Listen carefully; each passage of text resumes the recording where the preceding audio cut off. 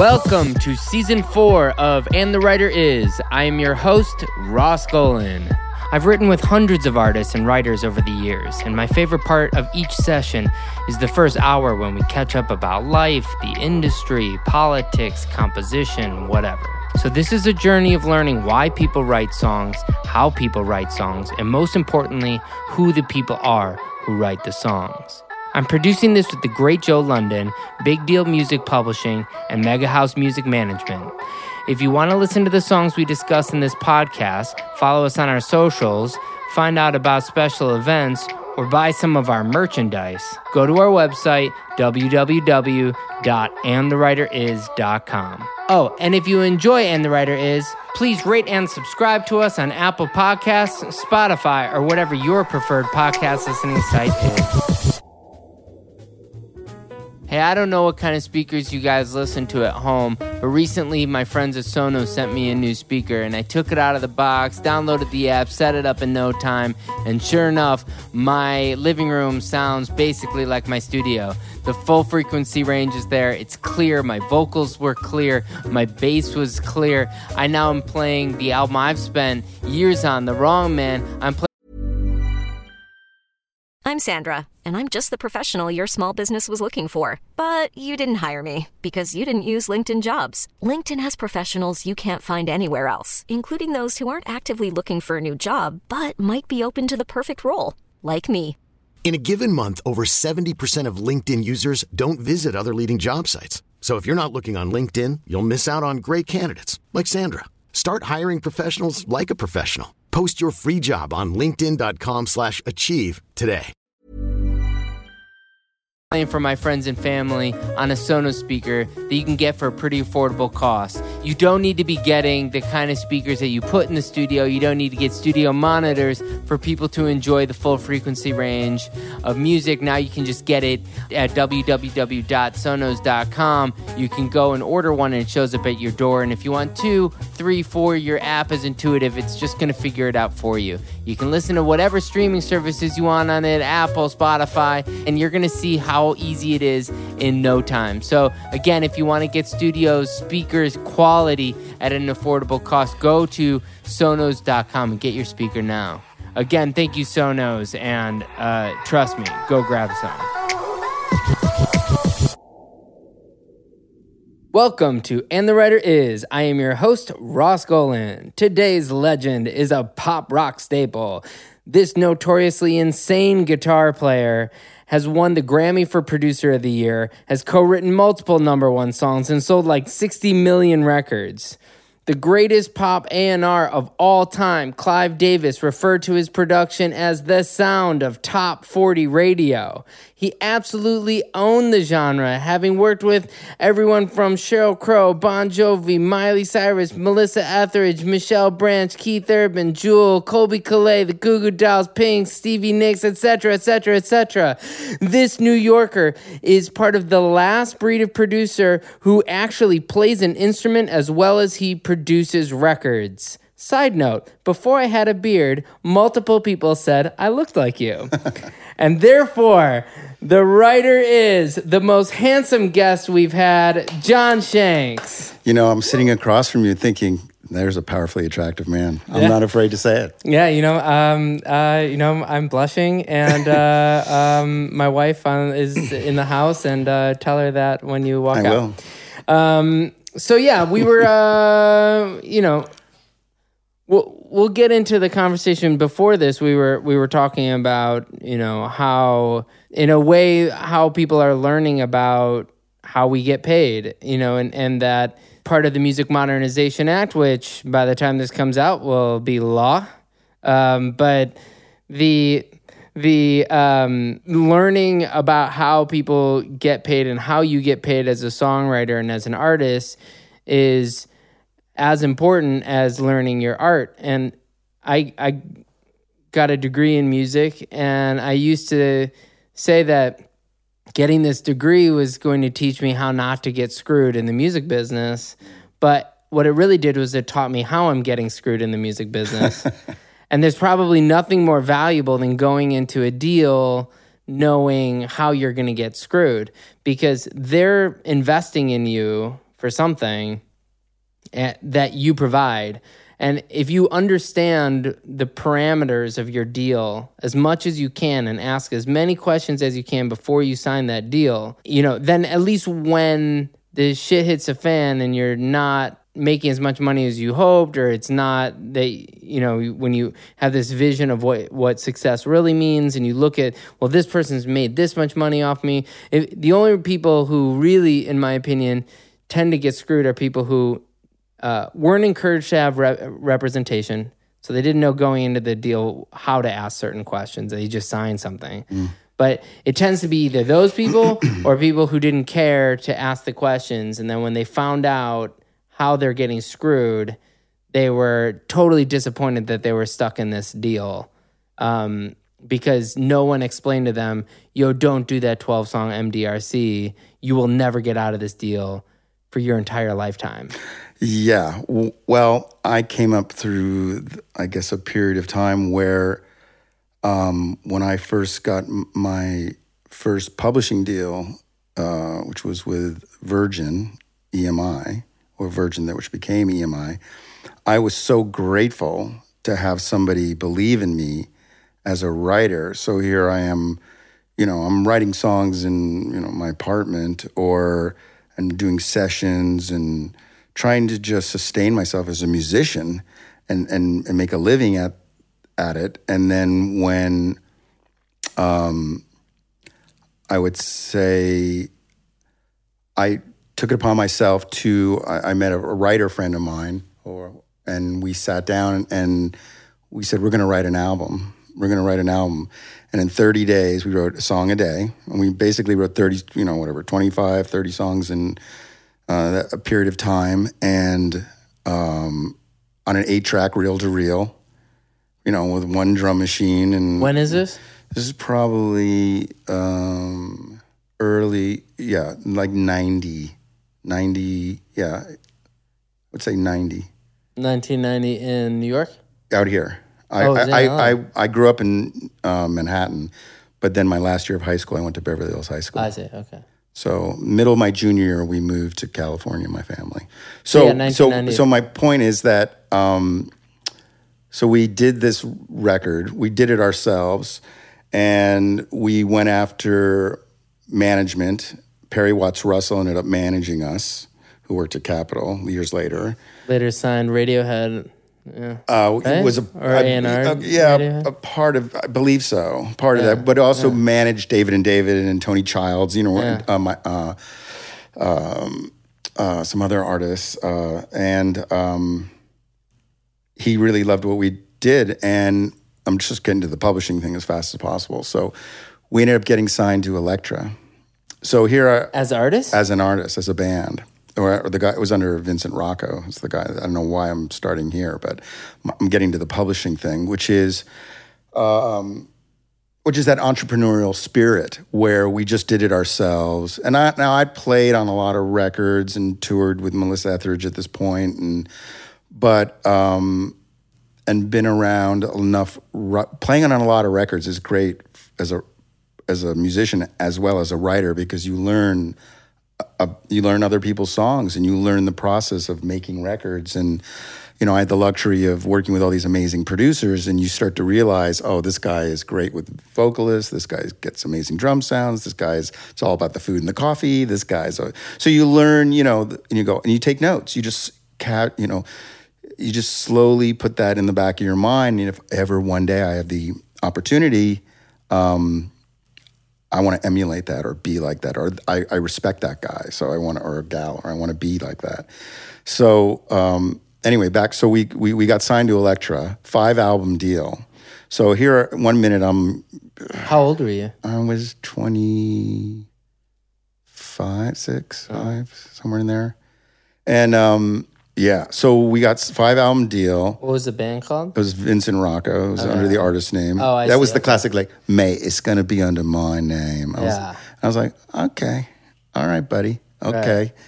Which was good because it kept me, I was still producing the record, and I was still writing all the songs, and I was playing, keyboards and guitar, and it was still my baby. So if it failed, no skin off me, you know. Right. And I'd already had the experience of touring a lot with Tina Marie and Melissa Etheridge, and so when I saw what it took to kind of go from nothing, you know, I played in tons of bands in high school and paid my dues and played every club in this city, and I had a popular band in high school, and we did well. But the thing that came out of the record deal was I got someone was like, hey, you should get a publishing deal. And now for a writer, where my head was at, not knowing, that was a huge thing. It almost meant more to me than the record deal. Because when I went in, I did the rounds a little bit, and I met Donna Young, who works with Paul McCartney now. And she's like, I'm going to sign you. I love your songs. I see who you are, and I see where you're going. And, you know, for a young knucklehead, that was huge for me. And it was a crappy deal, but I was grateful.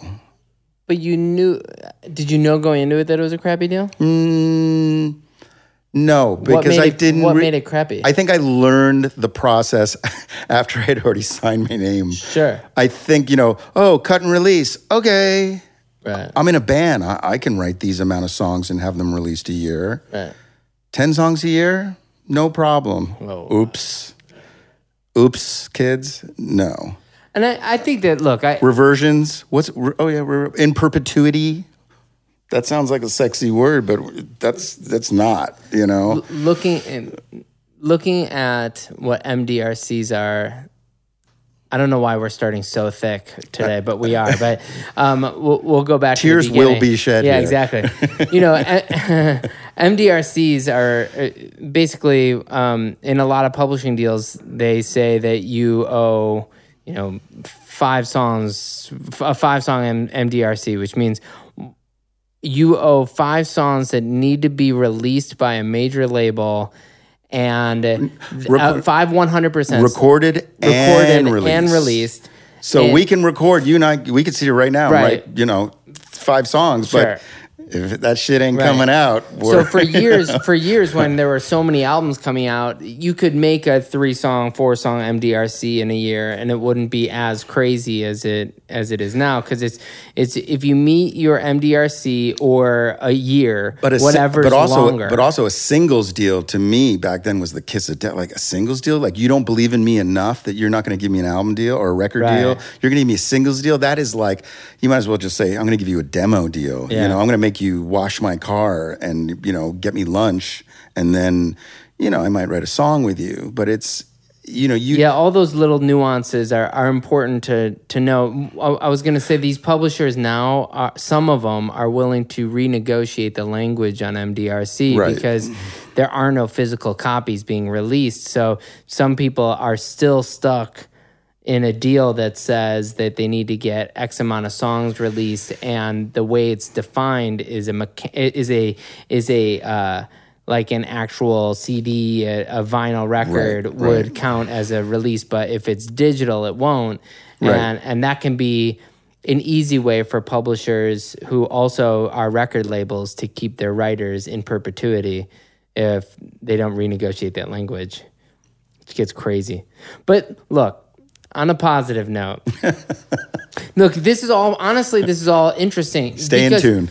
No, I think this is good because, to be honest, like the people don't, if you grow up without parents that are musicians, or you don't go to school for it, and that's when you find yourselves in these situations. So it's doing a service to go down these, to explain how these things work. But I think for me, it was, this is what I do. This is who I don't know. I don't know anything else. Start from the beginning, because you don't know anything else because you were born.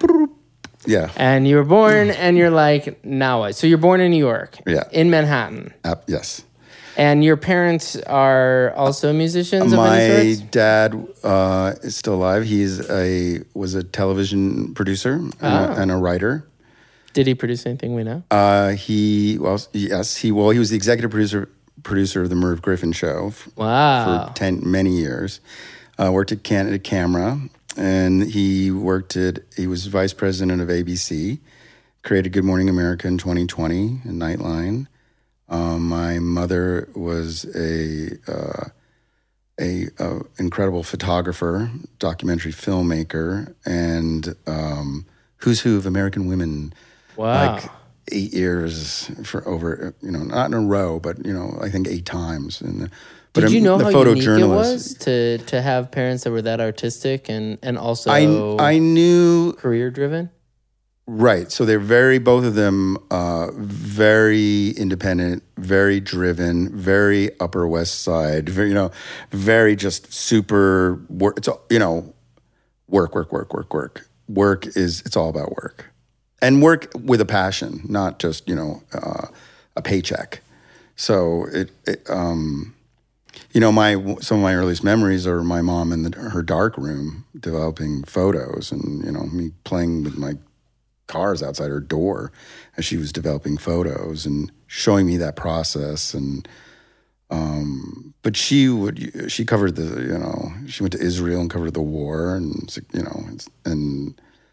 so I saw that, and so I understood that even though they were both, I would say, workaholics, I could say, I make jokes that, they were both black belt narcissists, but I have that. I'm pretty, I would say I'm a workaholic, I guess. I'm happy when I'm tinkering or writing or reading or working or.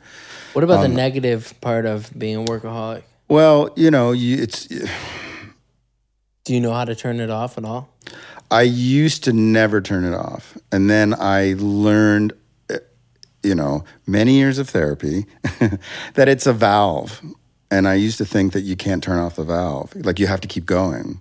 I'm a pretty obsessive compulsive person, a pretty addictive personality. So the idea of turning it off for me meant it would go away. Did your parents ever turn it off? No. My mom passed 2 years ago, and my dad is still alive, and they're both still selling. They're both. They got a script and they've got an idea. My dad's writing his memoir right now, and I'm trying to help him with technology, and I can't even get him to rewind his answering machine. So, yeah. So that's which is interesting, because I see the things that you learn from your parents and that are creatively and little life lessons. I mean, I remember I was probably 12, and my dad said to me, you can be successful and be nice in this business. And I was like, okay. It's probably the wisest thing, like, piece of advice that you can but give somebody. He said, the other one, I mean, I was riding my bike in the park. But he was already saying that business, like, knowing you were going to end up in... I think, well, yeah, I mean... in entertainment. I'll give you a quick two things. And the other thing was, be kind to everybody, because... to the assistant, because that assistant will be running the company in a few years. Yep. I was literally probably 11. And I did go to him and I go, I remember coming home from school and seeing, like snippets of this was like almost pre-music videos. And they'd have like a Kiss commercial on TV. And you'd be like, oh my God, wouldn't it be amazing if they had like a 24-hour music channel? And I told him that, and he said, "Oh, it'll never work." And then, like 2 years later, or whatever, a couple years later, MTV started, and I was like, "Ha, see!" Yeah. And he was, Bob Pittman, and he goes, "I know that was your idea." And anyway, so yeah. So were you turning it? Oh, I can go back to turning it off. Were you obsessive about when did you learn how to play guitar, and were you naturally just like, "Yo, I'm gonna go all in"? Maybe you didn't say, "Yo, I'm gonna turn," because you were 12 and. I was actually, I think I have an older brother. I assume that's your first instrument. Or is that a weird assumption? I started playing piano a little bit. Oh, okay. I have this weird thing where I know everything and nothing. I mean, every day is an Etch-a-Sketch for me. It really is. I mean, I've been doing this my whole life, but I can't. I've written a lot of songs, and I'm the worst guy at remembering my songs. Sure. I can't. I mean, every day it's like, let's keep going. Let's keep going.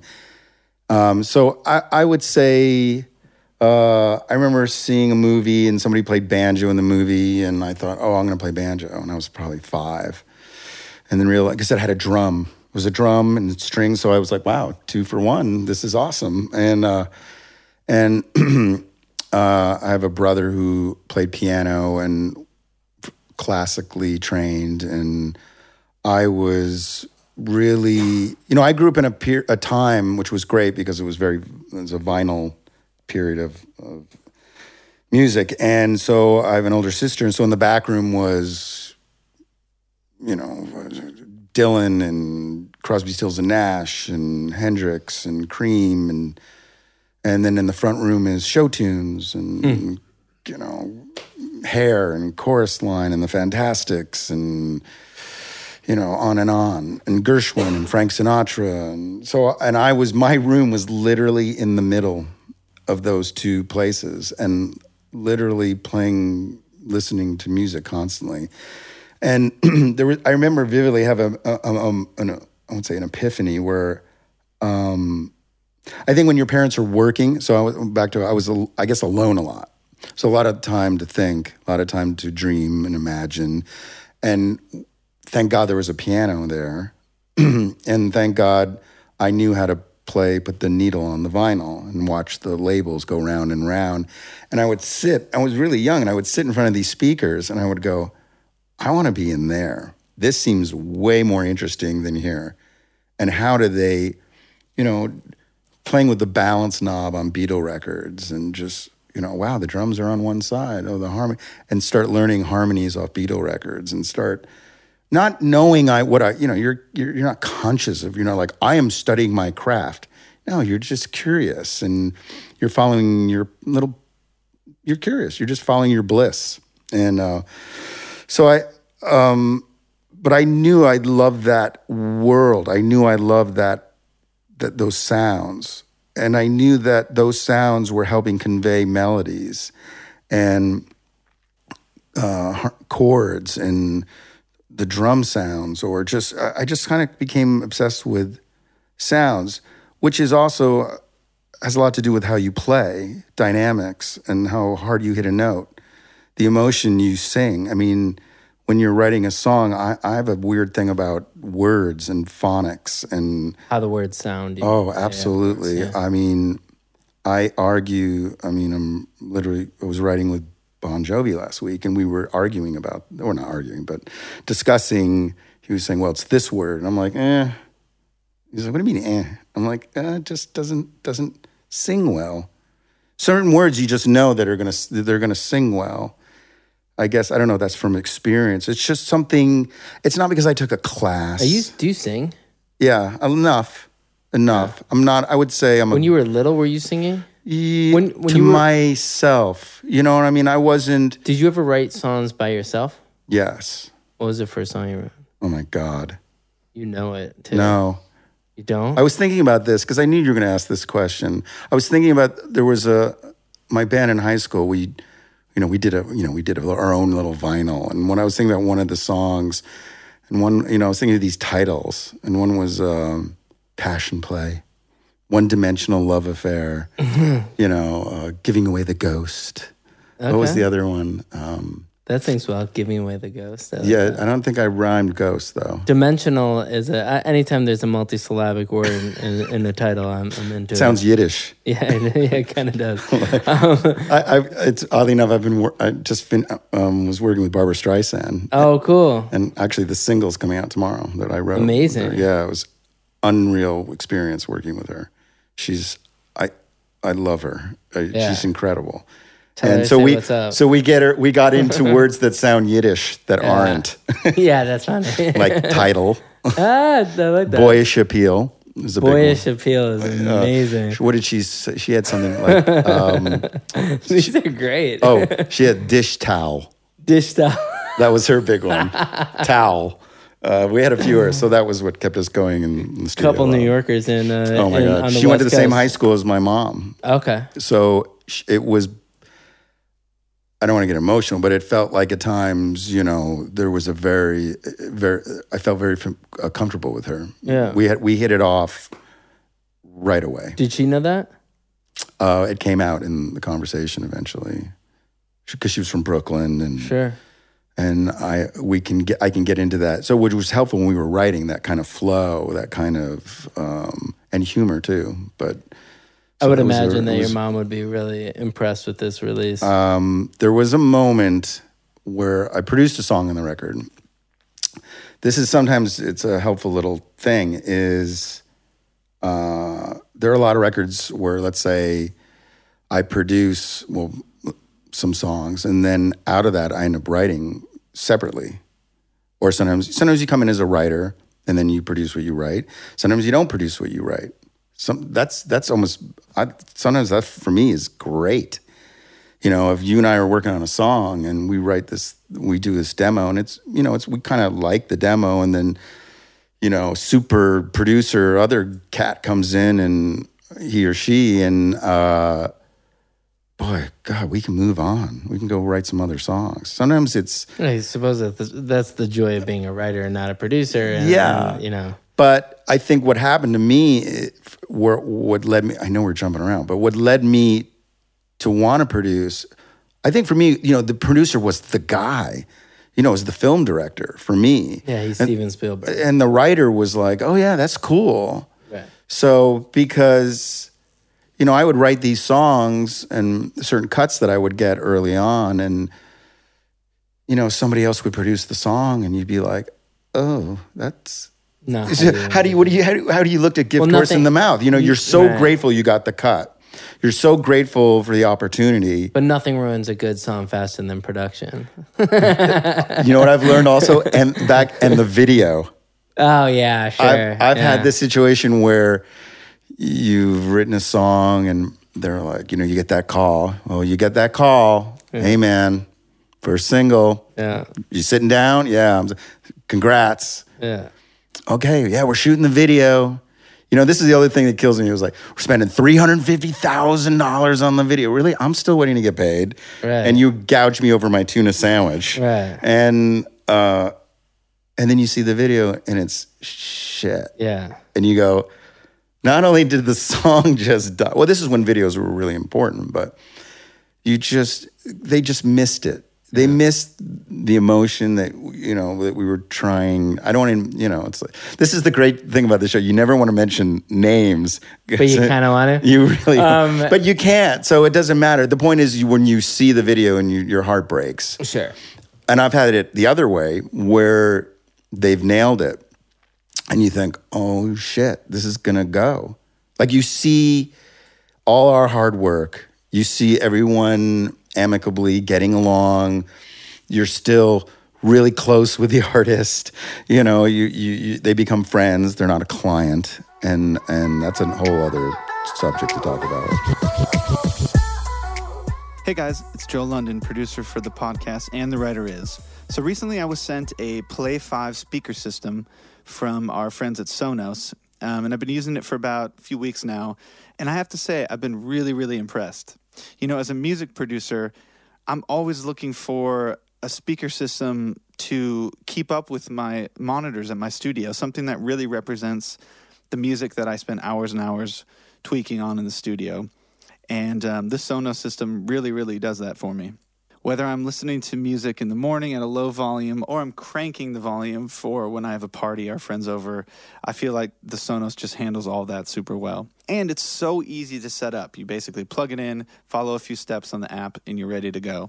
The nice thing about this system as well is that all Sonos speakers and components work together, so you can customize your sound system. You can kind of start with one and add them as you go. I started with an original Play 1, and now I got them all over my house, including the Play 5. So if you want to go pick up a Sonos, I highly recommend it. I love them. Go to www.sonos.com for more information and go pick up a couple.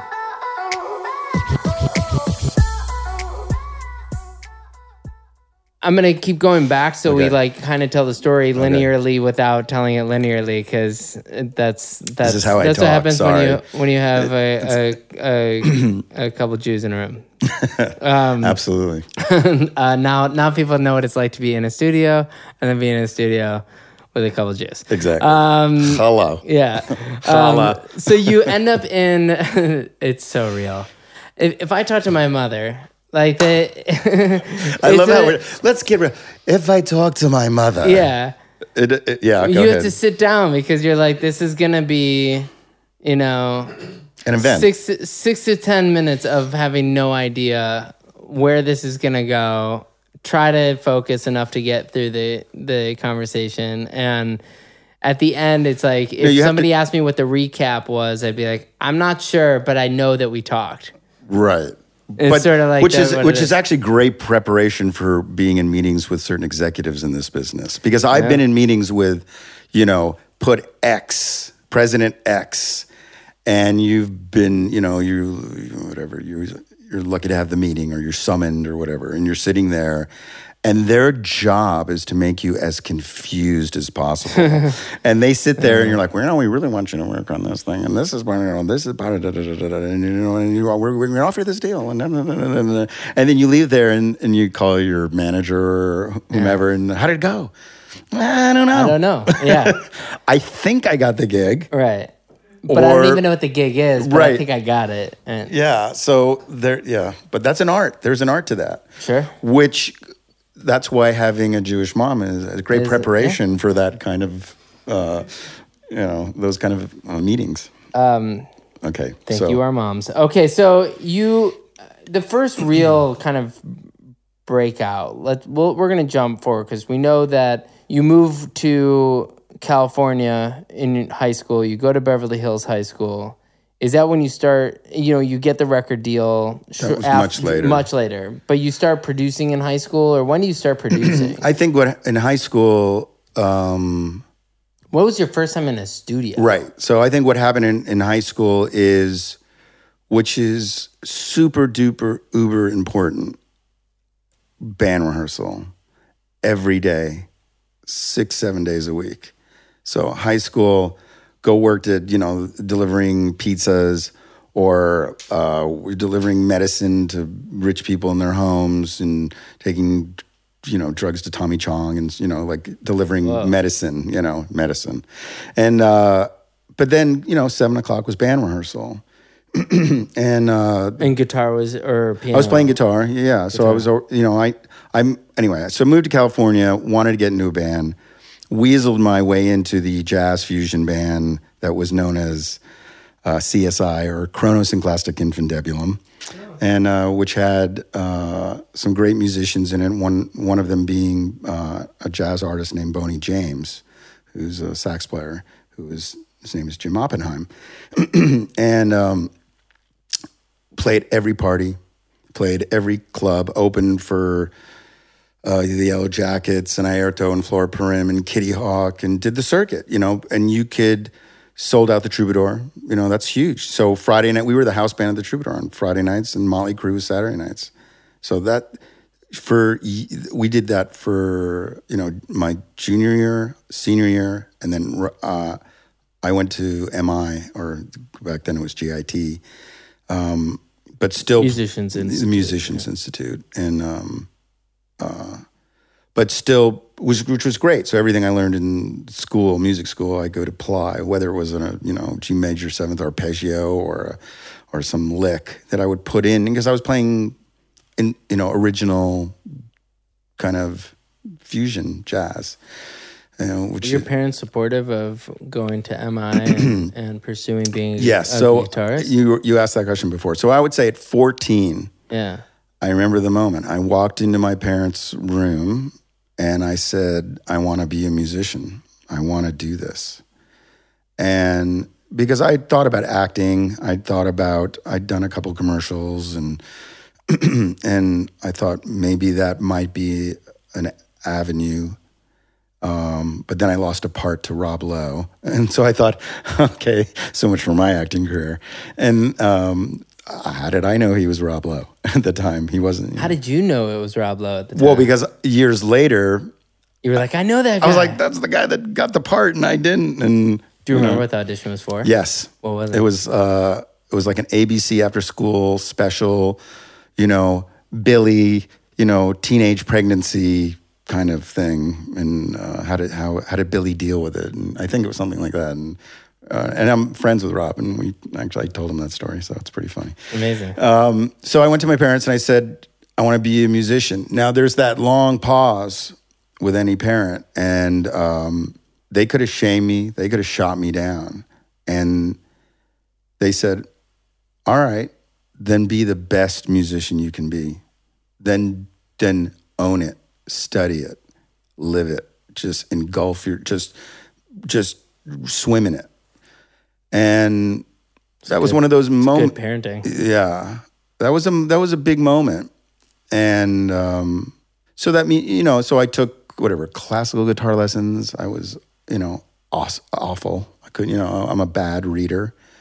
I'm too ADD, but I have a pretty good ear, and so I could learn it. And I really wanted to learn rock guitar or certain folk guitar. I mean. So then I went.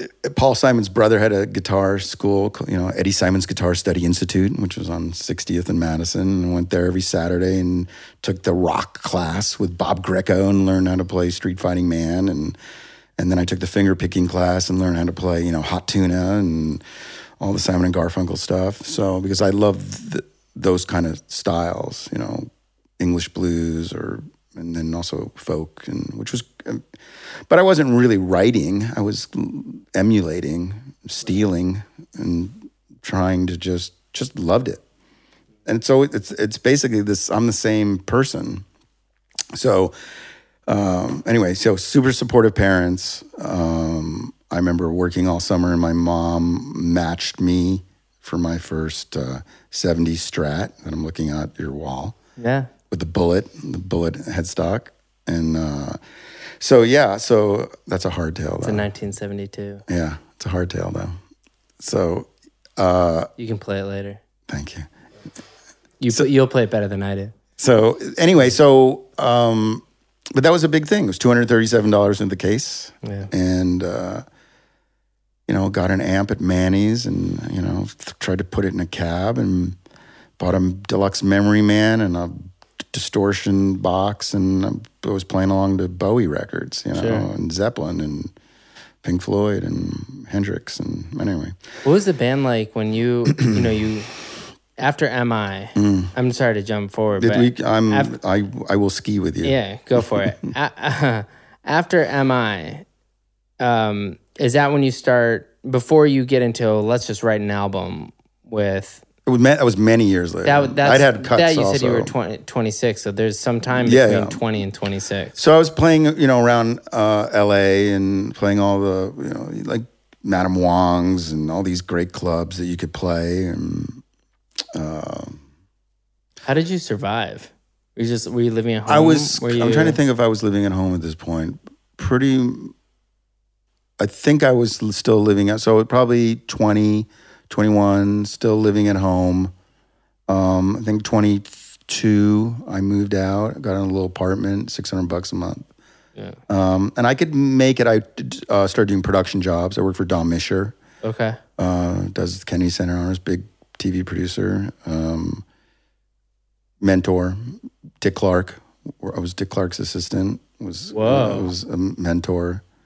Learned a lot from those guys. Damn, yeah. Dick Clark at that point is the guy because he was doing he's got American Directors Guild Bands. Awards. He was doing everything. Golden Globes. And did you ever feel like I'm going to go into television instead? I thought that. I think my parents thought there was definitely that moment too when I was probably 26. I mean, I can talk that we can go into a whole thing. I stopped partying at around 26, 27. Started seeing a lot of my friends not last. And some of them were quite famous. I mean, I was friends with Basquiat, and then he was dead. You know, I was friends with Hillel Slovic, who was the guitar player in the Chili Peppers. You know, I mean, I still see Anthony to this day, and we look at each other and go, hey, man. Survived. Here we are. You know, so I had a lot of friends, also high school friends, that were dying. And I thought, you know, there's that moment. Is that an LA thing or is that an era? It was New York, too. A lot of my New York, friends from, obviously, you know, I went to Basquiat's Dalton in New York, and a lot of my friends, you know, ended up at Hazleton. That was, the joke was Dalton was going to have their high school reunion in Hazleton. You know, there were so many kids. It's a drug rehab center in Minnesota. So there was a period where I saw, for me, it was that moment of like, okay, you're good, but are you really good? Like, and I'll never know unless I get out of my own way. That was the voice that was going on inside my head. Like, you know, and I had a friend of mine who took me out to breakfast one morning. He said, you're working at like 10% of your capacity and you're somewhat successful. Imagine if you stayed out of your own way and, you know, really got focused. That was a drug thing, you think, at the time? Everything. Yeah, drugs and alcohol. And just for me, I was tired of making excuses. Now, what you do in high school, I mean, we're living in a political climate that we could get, you know, so, you know, I was a knucklehead in high school and but I was super driven, which was a great work ethic I had for my family. And I was also doing what I loved. So I'm playing in bands and I got a Porta Studio Tascam 144, and I started a Juno 60 and a Drummatics drum machine, and then I got a DBX 160 and I got a Spring Reverb, and then I got a GR 300 guitar synth, and I started understanding arrangement. I can make this happen more by the way I arrange it, or the way I stack harmonies, or the way, and you're just woodshedding, but you're learning the principles of recording, and that mic sounds better back here, that mic sounds better over there, and doing because I loved it, and trying to emulate things as opposed to, this is my career, and I'm going to, you know, I got to get my check, and it wasn't about that. It's most of the time it's still not about that for me, you know. I mean, you know, I was listening to one of your podcasts the other day, and I too have written on a lot of songs that I didn't take writer's credit on. A lot. Yeah. I've written a lot of hooks that, you know, I've won Grammys, and you go, whoa, oopsie, should I have said something? Should I have been more that guy? And, you know, then we have, you know, the Max who sits above all of us and no, you know, and you go, okay, so maybe that does come back. Maybe that. Well, you're still here. I don't know about those other people. Maybe they're also still here. Well, but my assumption is that enough people who don't who take hooks and don't give credit for it. My assumption is eventually those people stop getting hooks.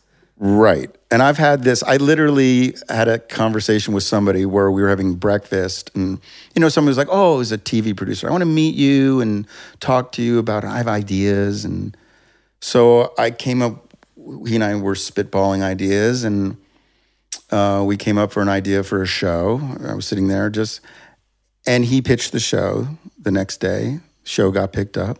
Didn't tell me about it. It was and so the show became an HBO show, and the guy avoided me. And this is just one story. I got a million of them. Yeah. You know, God, you know, I'm sure the book we could all write called "We'll Never Work Again." Yeah. and so one day I saw this guy, and I was like, "Hey, got a sec?" Yeah. I said, "You know what the difference between you and me is I have those ideas every day. And you have to steal your ideas from people like me. Have a nice day." What did he say? There's nothing he could say. He didn't care. That's the sad thing is, you know, those people just, you know, they don't care. Sure. And then that show eventually goes away because doesn't have the people with the passion supporting it and creatively being a part of the team. Sure. So it's, you know, those are those lessons like, you know, cut and release. And those are those lessons that you learn. And how do you stay in how do you stay in it and not be bitter? And how do you stay in it and still stay How do you hungry? stay in it and not be bitter? Well, I think I go through periods where, I've definitely had peaks and valleys. I've been the new guy. I've worked towards being the new guy, and I've been the new guy. And you have a certain run or a certain sound or something. You have to be very careful of the sound. You don't want to corner yourself into a sound. So I think for me, that's why going to Nashville or writing country music is also a part of me. To me, a great song is a great song. It doesn't matter if it's country or pop or rock. Or the genre is everybody else. That's not for me. I go, that's a good song. I don't care what it is. But for me, that's why I loved going to England and working with Take That. I did a bunch of albums for them and had a lot of success, sold a lot of albums over there with those guys, and won a lot of awards. And now, does that take me out of the pop world? Yeah, it did for a while. It took me out of that lane. Did the country thing take me out of the pop thing? I don't know. I think it's all part of... Because it's not... It's all... You're looking at it from... That sounds sort of like wondering what the perspective is of how other people look at your career. And I think in the end, it's... If you're the guy who says, oh, no, I went to London and worked on Take That, and I've worked on, Keith Urban or whatever in Nashville, and I'm working on pop or all the other things in Barbara and Bon Jovi or whatever it is. Like to me at the end of your career, it's more like I did everything I wanted to do, and I treated people around me well, and that's really because I always ask people this question where I'm like, sing me, and you might be able to, but I'm always like, sing me 3 Bach melodies. Mm-hmm. If you can, and inevitably the answer is just that they can't. Mm. And if you think of, the greatest musicians of all time, people would be hard pressed to come up with 3 Mozart or Beethoven melodies. Maybe those 2 they could get, but like you start going to 3, so all the way up and down, and eventually, but people know those melodies. You might know, but I'm just saying that the idea of sort of legacy in that sense of who will did it pull you out of the pop game? I don't even know what the pop game is. Good. Somebody said to me earlier. Because that's the way I'm. The way our conversation is kind of like my career. I literally just go, okay, that's cool. Somebody said this to me this morning. I thought this was really cool, that pop music is not a genre, it's a result. And I was like, that's awesome. Wow. Yeah, it's like that. This is in the end, first of all, Take That's massively popular in that country and in other countries outside of here. It's like if you don't turn on 105.1 in LA, you don't realize how popular country is. But if you only listen to 105.1, you would think that's the most popular music in LA because there are a few million people listening to that station. Popular music is so in the eye of the beholder, and it's and in the end, nobody's paying attention to anybody else's path. But to use Keith as an example, the day we met, we wrote Somebody Like You. So I don't know about you, but every writing session for me is always emotionally the same: excitement and terror. I'm always fearful. Sometimes I'm prepared, I have titles or maybe, I have a couple examples where I can give you where I thought, I'm going to write with, I'll jump to that in a minute. But so like with Keith, we got together. I think he was nervous too. He told me he was. He's a really fine guitar player, and we started playing, and we came up with this lick and a 4 on the floor, and I started doing kind of, Bruce Springsteen impression, and it was interesting because it was the arrangement of that song is more Dylan-esque in the sense of the writing. It's not like verse, B section, chorus. It was like, you know, it sure feels good to finally feel the way I do. I want to love somebody like you. You know, which is, then where do you go? I want to feel the sunshine shining down on me. And that's, so what is that? I don't know. When you put your arms around me, back to the so we were like, is that cool? I don't know. We were going back and forth on sunshine shining. Can we say, I want to feel the sunshine shining down on me? Can we say that? I guess, you know. Sure. I mean, there's a perk of writing with that's the perk of writing with fewer people in the room. It's the two. I work best when it's two people. Yeah, because if you have five people, if you have 5 people in the room, and all it takes is one person to veto that idea, and they're like, you know what, that's not cool, and then you're like, you come up with another thing. But if you have 2 people, then at least you have the excuse of like, I don't know, and the other person, I don't know either. So like, no, or just it sounds cool. Yeah. I mean, you know, when you hear sunshine shining. Sure. I want to feel the sunshine shining down on me. That's cool. There's there's a line. My first like kind of real single was a CeeLo song, and in the middle of the chorus, it says like, for worse or for better, you make me better. Yeah. And I remember what song is that? I know that song. It's a song called Anyway. It was that global smash. No. It was. Oops, no. Right. Not the smash I thought. My favorite moment of that, and this just keeps going down this weird ass rabbit hole, but hello and welcome to Two Jews and a Coffee Table. Yeah, right. CeeLo had to perform. He hated the song, and he had to perform Which is always great when you know you have this cut and the artist just looks at you with disdain from the side of the stage. He walks in the room, and the first thing he says, I don't like the song, but I like Mike Caren, and I owe him because Mike gave him, you know, fuck you. And so he was like cutting this record that he doesn't like. I wrote it with Ricky Reed and Rivers Cuomo, which for me was incredible because you know it's like one of my idols. Sure. And CeeLo comes in, cuts the song. Is very difficult in the session. Which is just all those names equating to the end. Is just amazing. If you stop totally. See, I've done this. I saw them meet.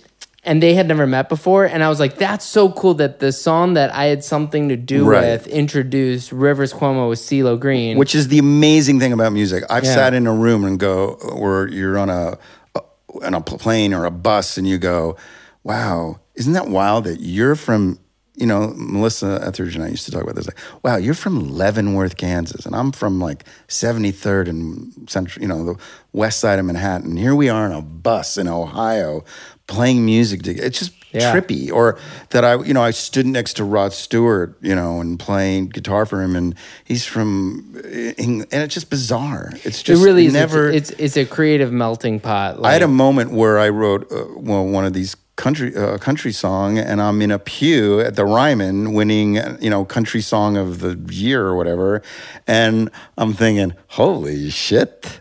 Yeah. And that's pretty, you know, a kid from New York City, and I have a country record that's that big. Well, yeah, and I love Nashville, and I love the people there because they have that same passion, and they really care about the craft of songwriting. Yeah, and it's not, and I'm, you know, I get into it. You know, I stare at a computer for a long time. Hey, you know, it's like, oh my God, with more reverb and the spring and it just sounds really. Yeah. Sometimes I'm just like, well, and we all have to do it, you know. Come on, that dope hi hat against that 808 kick with the fucking and the, you know, it's so funny. What is it like to win Producer of the Year? And were your parents there to see it? No. No? Why? They were at home. I mean, Yeah, they were at home. I don't know. What did it feel like to be nominated for that? It was a mind fuck a little bit. I mean, it's amazing. I have, it's the classic thing. I have an incredible ego coupled with incredibly low self-esteem. So, whoa. That's so. Basically, I found out somebody came up to me and said, you might be nominated. Now, that was a big year for me. I had a lot of number ones, and I couldn't literally have worked harder than I did that year. Right. And it was like one of those years where everything kind of came out, everything did well. And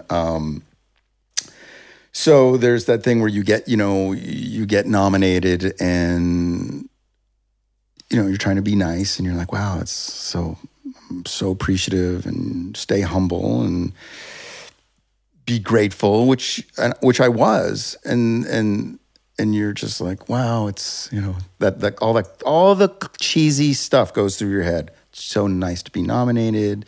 You're speaking on panels at USC and ASCAP panels, and all of a sudden everyone wants your advice. Everyone's listening finally. It's like, I'm the same guy I was, but now everyone's listening. And the day of the Grammys, I was sitting in wherever my row, and T-Bone Burnett sits down in front of me, and then somebody walks over and escorts T-Bone down to the front row or second row, and I was like, shit, here's your guy. Right. Now I'd been nominated before, for best rock song or producer of this or. But there's something different. This was a big one, right? Yeah. This is producer of the year. We don't have songwriter of the year for the Grammys. No, so it's like what I love, and I ended up being on the board of governors of NARAS, and why it's called producer of the year non-classical makes no sense to me.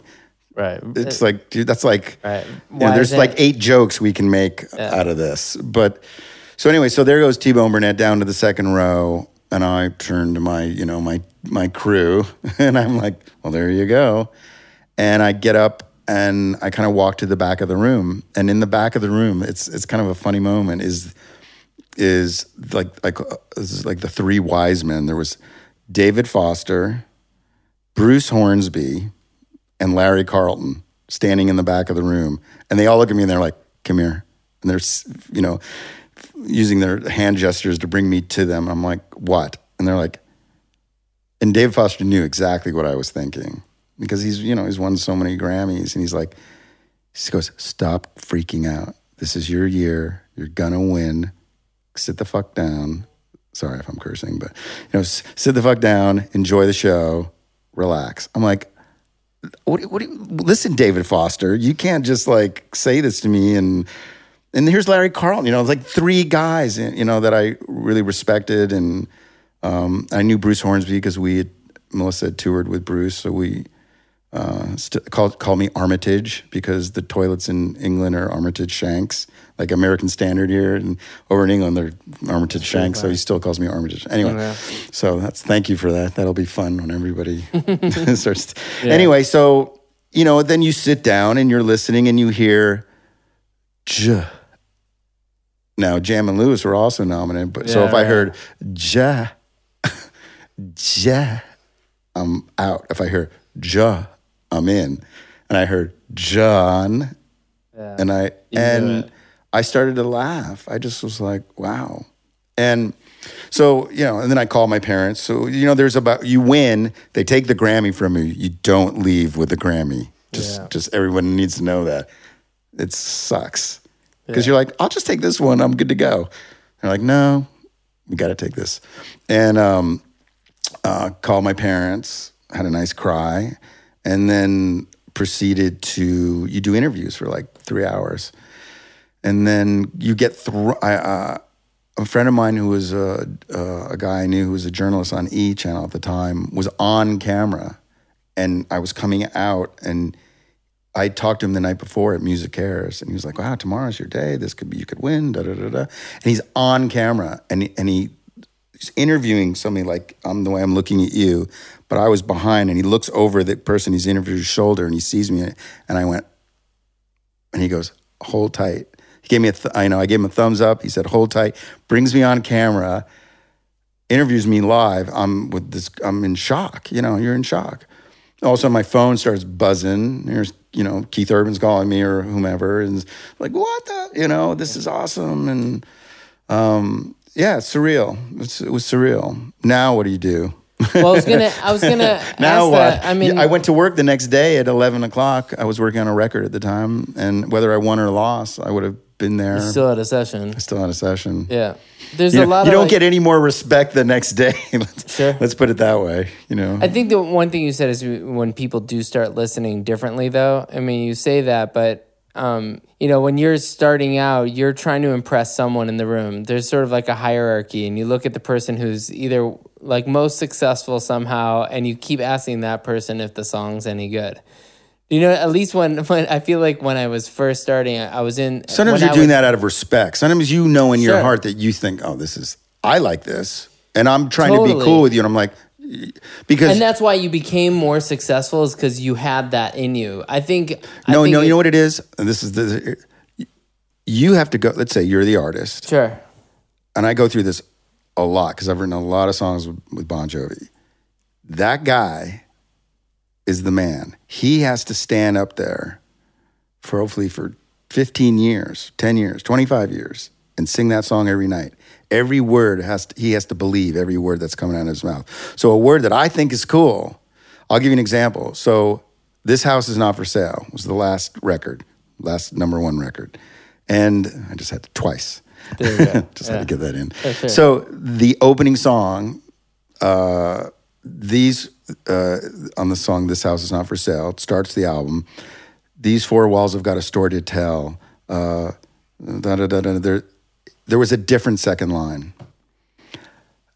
And the whole time and when we wrote the lyric, he was like, I don't know about that second line. I'm like, oh, it's great. It's good, man. He was like, I don't know. We mixed the song, right? The day of mastering. I don't usually go to mastering all the time, but I happened to be going to this one, and we were in New York. I wake up in the morning, it's 8 o'clock, man. Bing! It's JBJ. What's up? Meet me at Electric Lady. We're changing the second line in the verse. I'm like, what? It's like, meet me at Electric Lady. We're changing. I have to sing this. Like, I'm lazy. I'm like, really? Thank God I used an SM7 on him. Thank God. So we went to Electric Lady. We sat there with the second engineer, and we matched. We just kind of kept EQing it until punching in and out, comparing. Okay, boom. Got in the car and went to mastering. By the time we got to mastering, the song was there. That's as close as I've ever done it. Another example with him, there's a song called Who Says You Can't Go Home? He won a Grammy for it. Two parts of this story. So we'd written a lot of songs on Have a Nice Day. We were at the end of the album. And this is the job as a producer. You go to him, you could say, hey, man, now the band's all there, Richie's there, we're all there. I could say, hey, let's write another song. That's the writer in me. The producer in me goes, play me every song you haven't played me.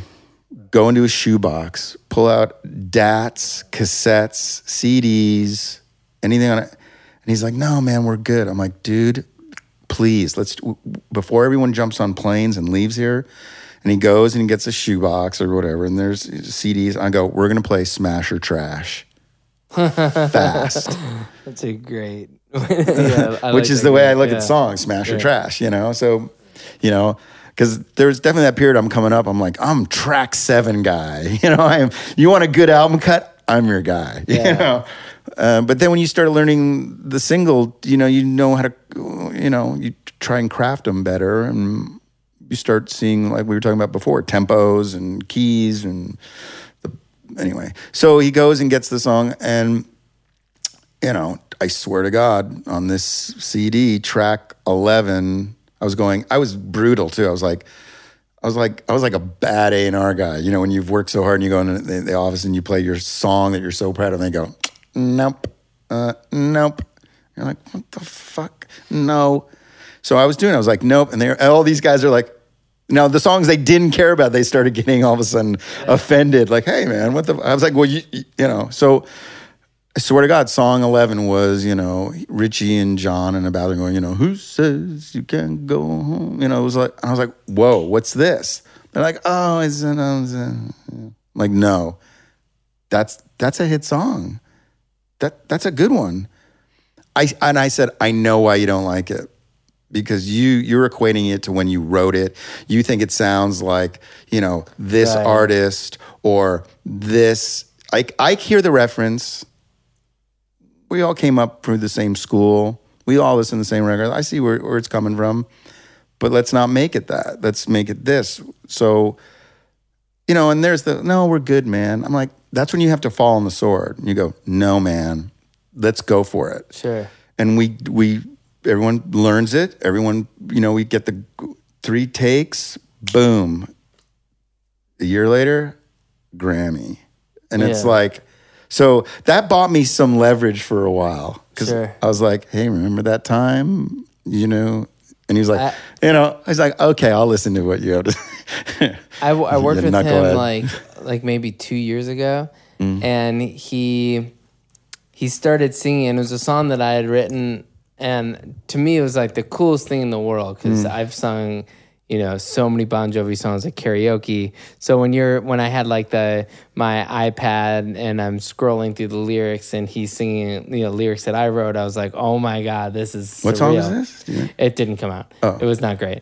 I mean, you know, the song might be. I got a pile of those. Yeah. And he's, you know, but it's trippy. I won't blow up my co-writer's spot, but he did say it was really funny because it took him, you know, a minute to warm up. But my friend's like, man, you're like an old amp. Because he actually said that to John? Yeah. Oh wow. He turned on where it was like this warming thing where it was like once he got up to speed, it was like, holy shit, that's Bon Jovi's voice. Right. You know, and some of these classic singers that you work with, you know, you hope so bad that they have the same tone that you hear on records. And when you get a guy like that who's yelled in microphones on stage for 30 years, most of their voices are trash, and you cannot get them up to like up to speed and warm. And when his voice is warm, it's Bon Jovi. It's like it's just there. But I always think of it like John is is like an old amp. He's one of my favorites. Well, I don't know if he'd like to hear that. But that, you know, listen. I think there's a. But he is great. There's a complaint I have where it says, you know, people expect, you know, that you can't warm up. You know, we live in this, you know, now, go time where, you know, this. Idol X Factor-y kind of, you know, you have to be perfect, you know, or I'm going to judge you on every flick, every run, where, you know, literally judge you, judge you. And I did the music for X Factor. It's intense, you know, and I've been in a room where somebody said, oh, I was hanging out, you know, I was around Keith Richards and I was like, how did he play? He's like, well, took him a minute. It's like, really? Shut up. Yeah. He's, you know, he's a literal Hall of Famer. It's like, you know, all-time great. You know, does it take me a minute to get going and warm up? And yeah, sometimes it's like it does. Nothing bothers me more at times than like guys shredding, you know, the Guitar Center guys. That does nothing for me emotionally. Of course. So what do you think of sort of, you know, when you work with Bon Jovi, Barbra Streisand, and those kinds of people right now, because you're literally working them right now, do you feel like why work with them and not the kid who just got signed? Is it because, or do you do both? And I do. How do you feel about working with like the most venerable artists in their genres? I think there was versus I know somebody what you're saying. who's not defined at all. Let's go back. So I was doing Fleetwood Mac as I was doing Michelle Branch's first record. So as I'm writing and producing her first record, I was also producing Fleetwood Mac. Or I was writing songs for Joe Cocker or Tina Turner or Bonnie Raitt. And I'm thinking, okay, I don't want to get stuck in this, but I have enough reverence and respect for what they have given me as artists, and I'm a fan of theirs. So if I can learn something from them or just be around them, stories or their process. I remember listening to songs with Joe Cocker. Yeah, Joe Cocker. Sitting in a room listening to a stack of music, and we were picking songs to. Now, how I ended up producing him, God knows. But I had written a song for him 5 years earlier that had done well. It was a hit. And so then now, all of a sudden, here's the irony. When I was playing guitar with Rod Stewart, I didn't think I'd end up producing him 10 years later. And I left his band amicably. And so when he walked in the studio, the first thing he said to me, he's like, boy, am I glad our thing ended well. So there was no weirdness when I was producing him because Clive Davis wanted me to produce a record for him and Santana. So there was never weirdness. So the point is that working with your heroes sometimes is incredible because listening to a song the way Joe Cocker listens to a song, he goes, well, there's no middle eight. I'm like, yeah, but it's from Bryan Adams, man. It's a hit song. He's like, there's no bridge. I'm like, whoa. That song, let me call Brian. We'll call Brian to write a middle eight. I know him. Let me call Brian and get him to write a middle eight. He'll do it. If that's the thing, or cut or no cut, let's move on. I'm like, whoa. I've seen that in Nashville a couple of times where I don't know if that lyric doesn't sit well with me, and it is the second line of the bridge. You're like, yo, let's change the lyric. Right. None of the writers care at all, but certain genres really respect the writers. Like, I can't do that. I've worked with Elton John where he was a line short. We were working on a song and he was a line short, and he literally went, hold on. Called Bernie? Called Bernie. Sick. And literally goes, I'm a line short. You hear this. I was on his side of the conversation, and that's what I'm talking about. So when you're working with people like that, to see how Elton John writes. Yeah. You know how Elton John, I'm sure a lot of people know, but for people who he gets don't, the lyrics and writes. So we were working on a song that I had written with Gary Barlow that was going to be a duet with Billy Joel and Elton John. That's a cool. For Westlife? It was going to be, they were touring together and they were going to put out an album where they were doing each other's songs, and there was going to be 2 new songs on the record. And I got a call and they were like, you're going to write the songs. So I was like, uh-oh. So I called Gary Barlow from Take That, and I said, hey, man, let's write. So we wrote 2 songs. Elton loved the song, loved both the songs. Billy was like, I'm not into it. It ended up being a duet with Gary and Elton on Gary's last solo record. It's called Face to Face. So now this is how the idea was that Elton came in, sang Face to Face, was awesome. And then we were talking, because we talked on the phone a lot. He's a great conversationalist. He loves photography. We were talking about Elliot Erwitt and famous photographers. And he has a massive collection of photographs. Incredibly interesting, fascinating guy. Anyway, so I said, so did you bring your lyric sheets? Did you bring your stack of lyrics? And he goes, oh, they're in the car. So he goes and he sends somebody to go to the car, pulls out these lyrics, and I'm sifting through Bernie Taupin lyrics with Elton John. So crazy. And I'm like, the moment is not lost on me. My engineer is like, that's cool. I'm like, dude, and you're like, no, this is why we're here. Yeah. And he goes out and he goes, and we picked this one. It hasn't been released still.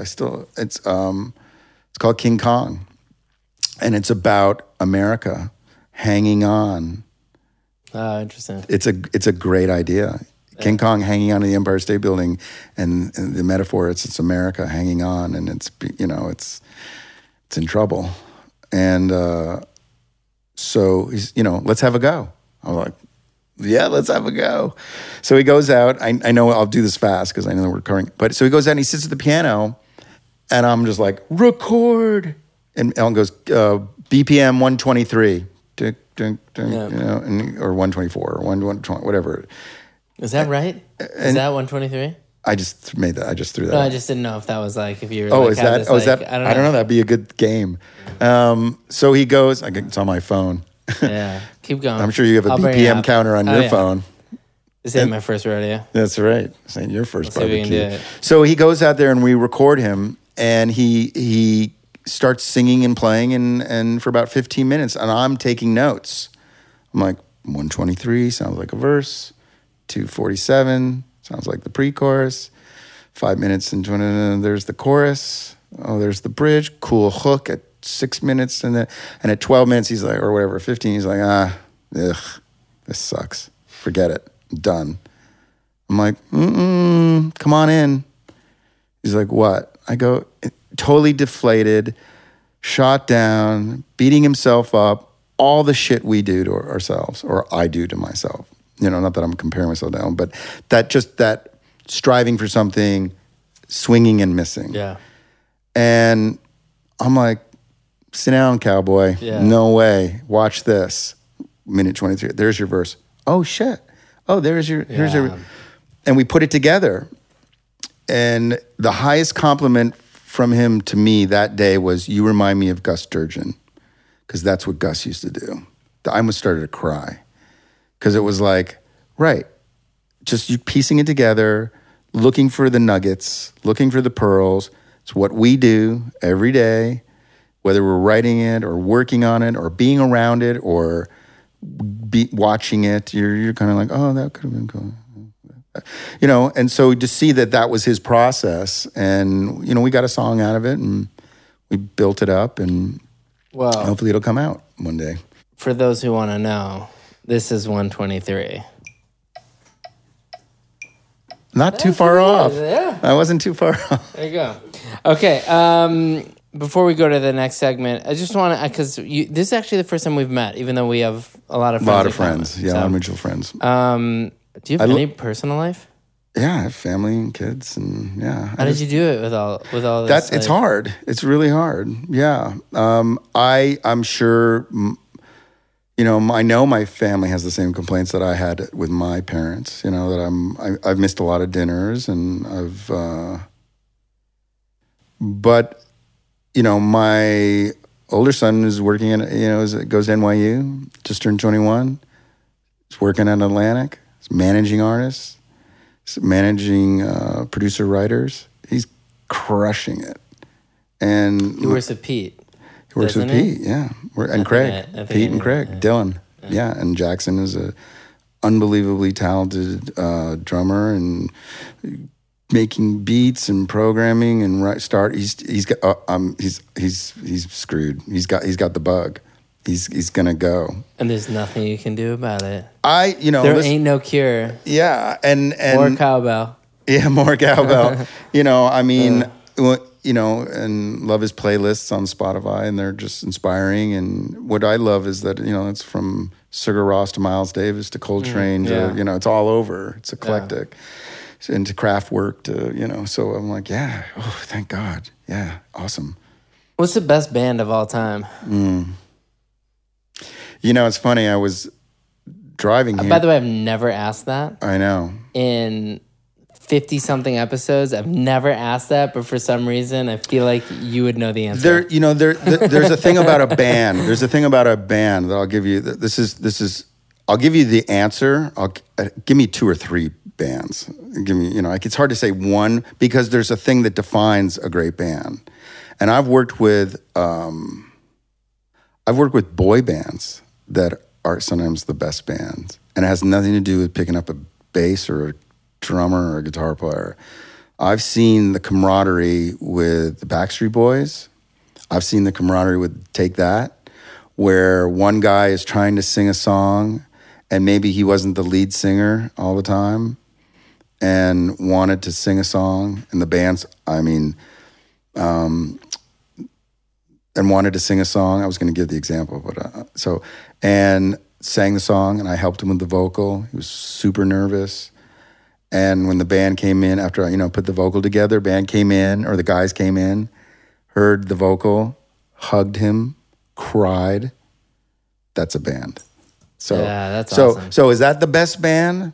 I've been in bands where they're not even in the same room, and these are some of the biggest bands in the world. And they hate each other. They don't. It's when it's convenient politically for them to be in the same room. Not mentioning a name, but we can name a bunch of those. I feel but it's much harder to find the bands that are emotionally supportive of each other. Right. So you could say, what was the best band? I mean, you could say the Rolling Stones, you could say the Beatles, you could say Led Zeppelin. I saw Led Zeppelin. I saw Pink Floyd back in the day. So it's, I saw The Clash. When they came out, and I saw U2 very early on in '83, and The Clash. And when they came out, they attacked the audience. They were literally spitting on the audience. It was so awesome. And you're like, that, and you just go, there's a fucking band, mate. There's a fucking band, And you're like, it's like, no, fuck you. We're taking this. You're coming with us. Yeah. And U2 had it when Sunny Bloody Sunday and New Year's Day, and the way they would come out in Gloria, and they'd just come out and just be like, they'd just take it. I love bands like that. I've been lucky to be a part of, like, when I first started playing with Melissa Etheridge and watch her go from the van to the private plane and sell, platinum records to diamond records. Diamond. Yeah. You know what I'm saying? And see that drive and not getting an audience, opening for the Eagles and not getting the audience to budge, and talking to them like molasses, and just slowly, and then next thing you know, they're on their feet, turns around and winks at me. That's a great band. When that's where you just hold tough and you don't cave, and she used to say to me, like, when I make a mistake, she'd like smile through your mistakes. She was the first name that I have on this next segment, which is 5 for 5. I'm going to name 5 people, and you're going to say the first thing that comes off the top of your head. Okay. First one, Melissa Etheridge. I just finished her record. We're mastering it today, actually, believe it or not. Hadn't worked with her in years, and we bumped into each other last year at NAMM. And anyway, sorry. Champion, bold, brave, courageous, inspiring, sister. John Bon Jovi. Rock, friend, mentor, ally, general, leader. Clive Davis. Inspiring, smart, conscientious, collaborative, believe it or not. Did I say legend? Yeah. Icon, legend. But those are normal answers, But I learned a lot from Clive, being around Clive a lot. And the amount of people who worked for Clive that are, Keith Knafley runs RCA, Pete Gambarg runs Atlantic. Larry Jackson. When I met Clive. There's so many people who worked from Rainey's, the head of Sire. Yep. All these people who worked for Clive run record labels. Like, it's sort of what... in a way, the writers that were signed to Dr. Luke, and how many of them, the Benny Circuit, J Cash, Bonnie, like, just go down the list of the Ammo, the greatest writers of a generation. So many of them were signed to this one guy who, obviously, regardless of the plus or minuses in people's, story, you can go and say Clive is a mentor to A&R people. Yeah, nobody must have. I don't know any other A&R guy who had. But like my parents, there are things you learn from Clive that you go, oh, okay. Yeah, the good and the bad. Yeah, you learn what not to do just as much. I wasn't going to say that, but I can. You said that. But but I'll tell you something. This is the thing. Going out, having a meal with Clive. I remember the first time I had, it was a bunch of us. I think it was Larry and Steve Ferreira. God rest his soul. And we were all out to dinner. And what I loved about Clive, same with like Marty Bandier, people like that, is it's not, when you go out to dinner with them, it's not really like, so tell me about your cuts. Tell me about your, what are you working on? Not. It's like, tell me about your family. Tell me about your soul. Tell me, what are your dreams? Tell me about your childhood. Tell me, and you're like, wow. Let's talk about art. Let's talk about movies. This is the thing that Clive taught really well, that I think is maybe the best lesson you can give an A&R person, which is be friends with writers and art and producers. That artists come and go, right? But the writers and producers that last will continue to give you hits throughout 20 years. Those artists, you're struggling to find the hits, but a lot of them have their own thing. They become a flash in the pan. But writers and producers, those are the lifeblood of I mean, business. Listen, as when you're a writer and you get summoned to the bungalow, when he used to do those bungalow thing at the Beverly Hills Hotel, and you'd walk in and there'd be the food and the flowers, and there's all his A&R guys, and it's going to meet the king. And the first time I went there, I guess there was a miscommunication, almost like yesterday, where I was going, I thought, for a production meeting, and a lot of pleasantries, and finally he said, "So, what'd you bring me?" And nothing. Well, that's why you're here, I thought you wanted me to produce somebody for you. I'm sorry. I mean, back then, at the time, and that's what I thought was what it was for. And I literally, he goes, "Well, you must have a song or something." And I literally, hold on, and I went into my backpack, and at the bottom of my backpack was it was literally like this, a rough of a song called "Gone," and I played him the song, and I was so scared. I played, first off, his speakers were out of phase, so I fixed the speakers in the room, and then I'm sitting playing the song, and then super nervous, and the song ended, and I turned around, and there's Larry Jackson and Clive, and Clive goes, "So Larry, what do you think?" And Steve, and God bless Larry, "That's a hit, man. That's a hit song." He goes, "Great, Kelly Clarkson." So it's not Since You've Been Gone. It's called "Gone," and it was on the same record because Max and I did half. I did half, and Max did the other half of that record. So I did "Breakaway." Max did "Since You've Been Gone." The only experience I had like that, this is yours and not mine, but I just, since we're meeting, I'm just telling you these stories back. L.A. Reid, I went in to go meet with Chris Anacute, who's an A&R guy, helped sign Katie and some of these other things. And he's over at Epic, and I went to go meet with Chris, and L.A. Reid peeked his head in, and Anacute said, "LA, come in, you got to meet Ross, He's a hit songwriter."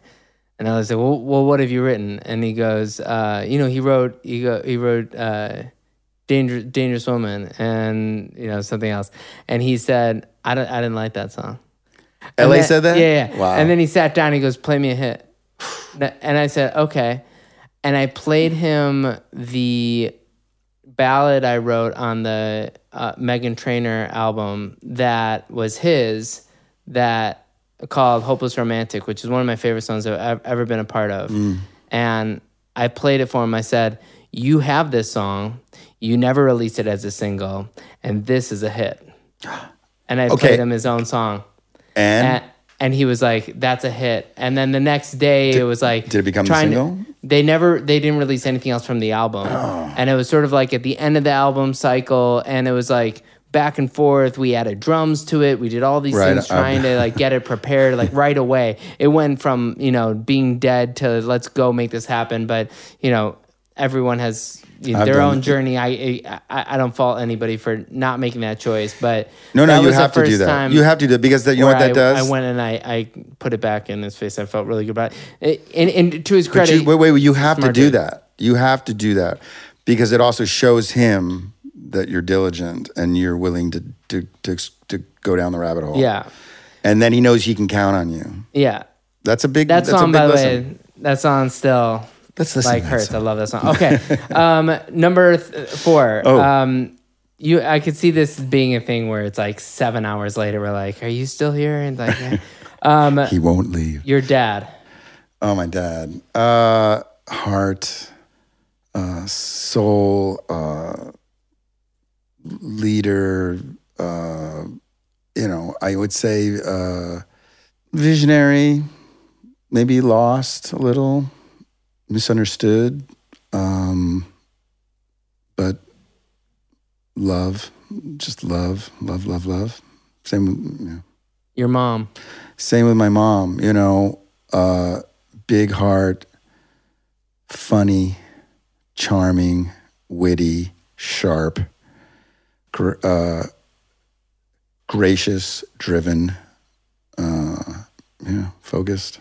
Well, I'm sure she'd be unbelievably proud of the work.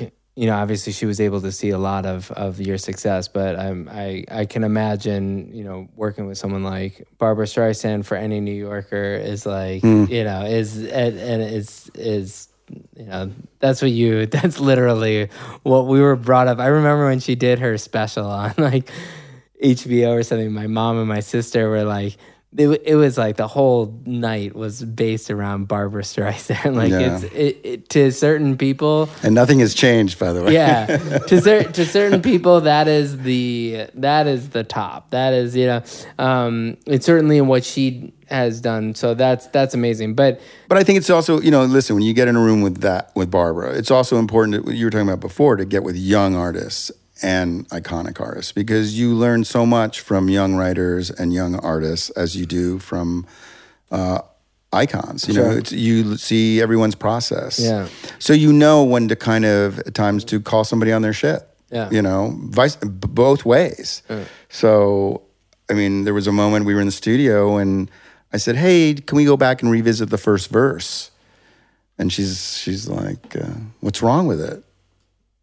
I'm like, "Well, it could be better." I said, and I was like, "Let's put it this way. When I'm saying, hey, would you mind doing that? That's actually me saying we need to go back." And she's like, "Oh, okay. Yeah. All right. That's cool." Well, thank you for doing this podcast. That's it? Exactly. Well, there's so many songs we didn't even. Well, I know, and that's it. One of the problems with having an interview is somebody who has withstood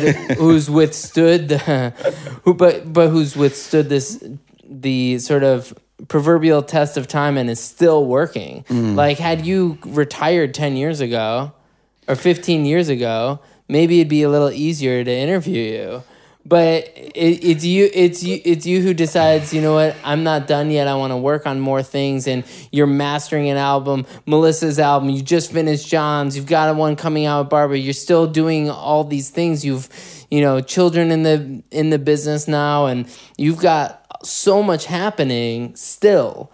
So when we interview somebody who is, 25. And has had 5 years of professional experience, we can rip through their songs differently, and it's a little bit about how they see their future and a little bit of their past, but there isn't as much past, and they don't have the experience of working with Elton John. I don't think that when people ask, can you talk more about process? How do you write a hit song? Yeah, I thought to me, I don't think that that's how people learn how to write songs. Yes, it is. You need to go and listen to songs, how they're written. And like we said earlier today, if we played any amp from a Who record, you would know what it is because you studied it. No, but we were also talking about when I've worked with certain artists, did you know it was a hit, right? Yeah. So there was a period where we were on years ago. I was backstage in Bruce Springsteen's, hanging out in our dressing room, and it was the two of us alone. And I said, when you wrote Born to Run, did you know? And he's like, I knew on that one. He goes, but the interesting thing is Thunder Road and Born to Run started out as the same song. Oh, weird. And I split them. And he goes, and if you listen to Thunder Road, it's a young man's song. He goes, I'd never write that song today because it's all verse. It's all verses. It's just There's verses. no chorus. Yeah. He said, Born to Run has a chorus, He goes, but Thunder Road, and I'm just like, God. Keep talking. Go, Keep talking. Keep go, talking. buddy. Right. You know, and so, but that's what's amazing when you get to sit with certain artists and I know what that song means to me or that artist means to me. And when you get just to crack the door a little bit on their process, in that sense, it's really helpful. But that process there of having the ability, what you just said, where you can say, "Look, you can beat this." Okay, or let me ask when you- you talk about that with Bruce Springsteen, that is more valuable. Okay, let me and ask you a telling the question. story. Have you Yeah, ever worked on a song never came out, and you've used that phrase somewhere else in a different song? I mean, Have you ever used a lick from an old song and put it in a new song? Sure. I mean, one of the things that, there's Motown used Grapevine in like 5 songs. Right. It's like that. It was something that worked. So it's the same thing. Why wouldn't people? There's a use the Lou same drum Reed sounds? song where Bruce he says "Born to Run" in it. There's like he comes in and sing. I could play you the song. I guess the point is this: is like I want people to learn how to, in a way, survive as a musician. It's just it's important to see people like you still working and pushing yourself and having a family and figuring it out. All of us are workaholics. All of us struggle with balance, and it's just good to see people do it gracefully and to continue to do it and support the next generation of writers while still being part of it. So again, thank you for doing this. Well, thanks for having me. Yeah, I mean, I think it's very important, to do, learn from everyone coming up, and anytime I get to work with career artists or young writers, it's you come away with something. Yeah. So I think it's all part of the journey. And I think quickly, one thing I remember, I think it was David Hodges, or it might have been Busby, said, the great thing about Nashville is it's talent. It's not your age. And I don't know, I really got that, where it's what you're bringing to the room, and it shouldn't matter whether you're starting out or it's really your drive and your energy and your talent. Yeah. So that's age is superfluous. Absolutely. Well, thank you. Thank you.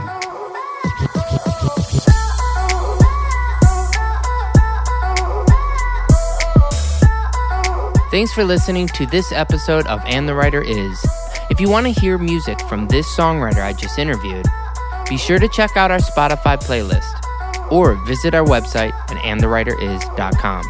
And the Writer is produced by Joe London, edited by Miles Bergsma, and published by Big Deal Music. A special thanks to David Silverstein from Mega House Music and Michael White. Until next time, this is Ross Golan.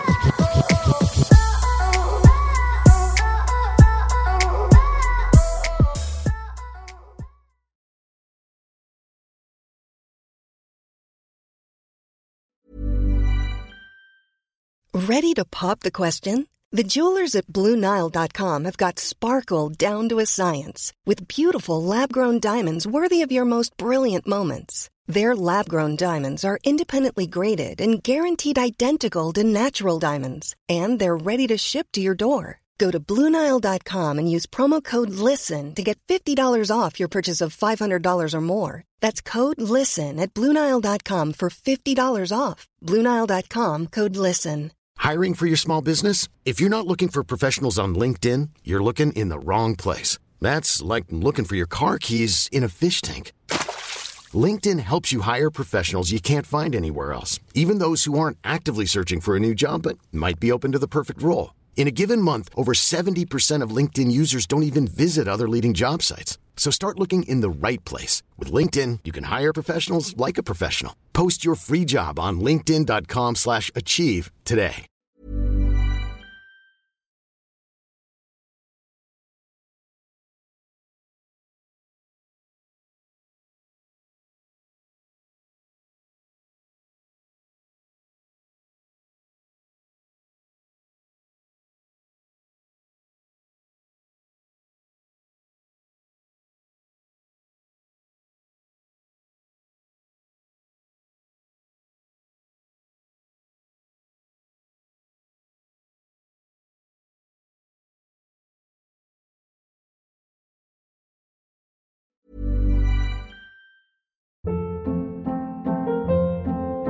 Hold up. What was that? Boring. No flavor. That was as bad as those leftovers you ate all week. Keke Palmer here, and it's time to say hello to something fresh and guilt-free. Hello Fresh. Jazz up dinner with pecan-crusted chicken or garlic butter shrimp scampi. Now that's music to my mouth. Hello Fresh. Let's get this dinner party started. Discover all the delicious possibilities at HelloFresh.com.